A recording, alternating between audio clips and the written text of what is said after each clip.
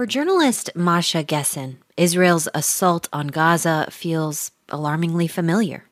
With the mass displacement, with the denial of health care, and with indiscriminate bombing and shelling, the ghetto is being liquidated.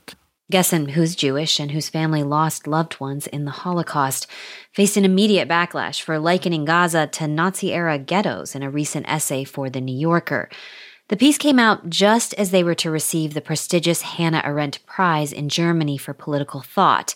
A prominent sponsor withdrew support in protest. The venue where the ceremony was to be held also pulled out. Gessen did ultimately get the prize in a scaled-down ceremony, and soon after they spoke to me about the backlash.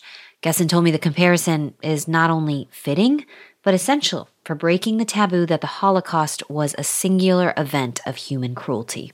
I believe that to deliver on the promise of never again, we have to constantly be checking to see if we are once again sliding into the darkness, which I believe is something that's happening in Gaza today.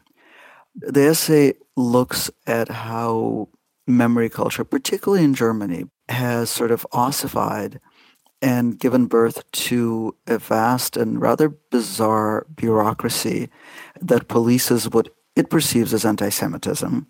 But anti-Semitism is too often, defined as criticism of Israel rather than actual anti-Semitic attacks and harassment. And I wondered if you saw any similar policing here in the U.S. of the discourse around Israel's policies. I think we're increasingly hearing that anti-Zionism is anti-Semitism. And certainly when Jewish activists, and especially Israeli Jewish activists, are speaking out against Israeli policies, to have non-Jewish people brand that as anti-Semitism is downright bizarre, but also dangerous. I see a very strong current of wielding anti-Semitism as a cudgel against, among others, Jewish people in Representative Stefanik's campaign against university presidents. One of the presidents that she grilled, the president of MIT, is Jewish.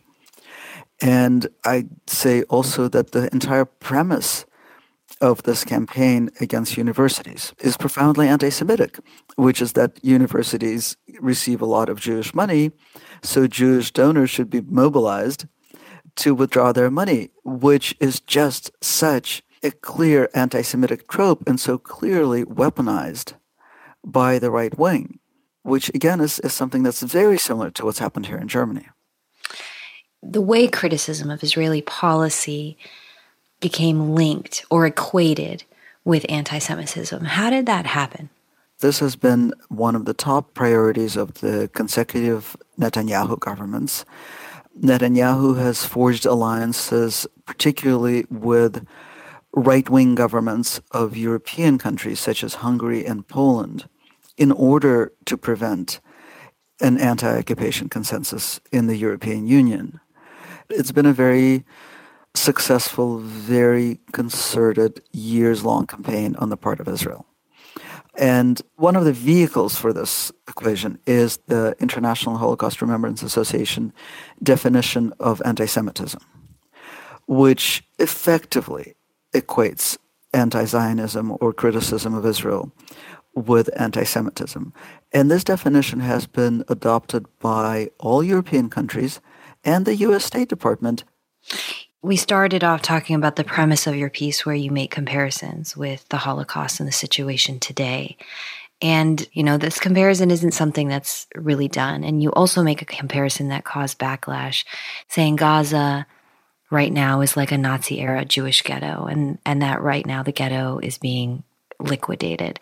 But you must have known writing it would get this type of backlash. Why did you make that comparison? Why was it important for you to do that?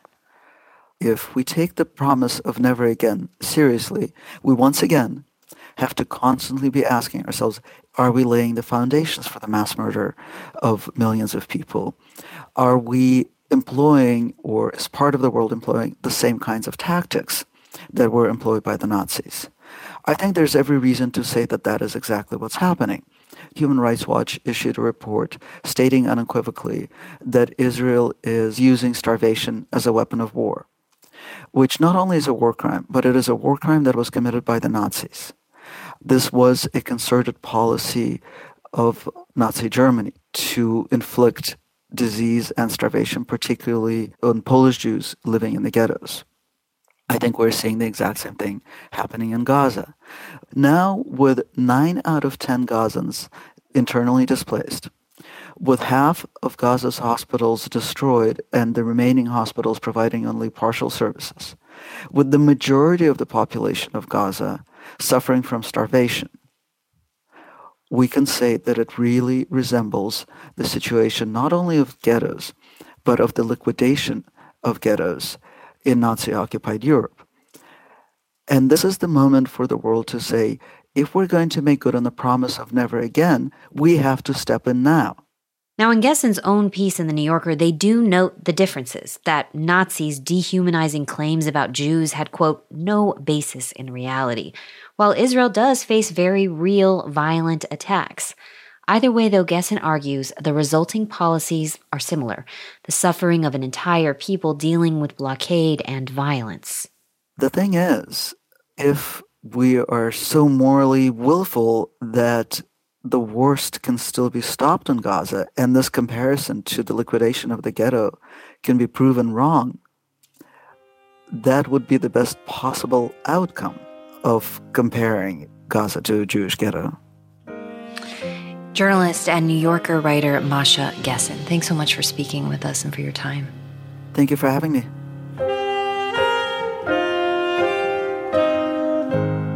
For more coverage and differing views, go to npr.org/MideastUpdates.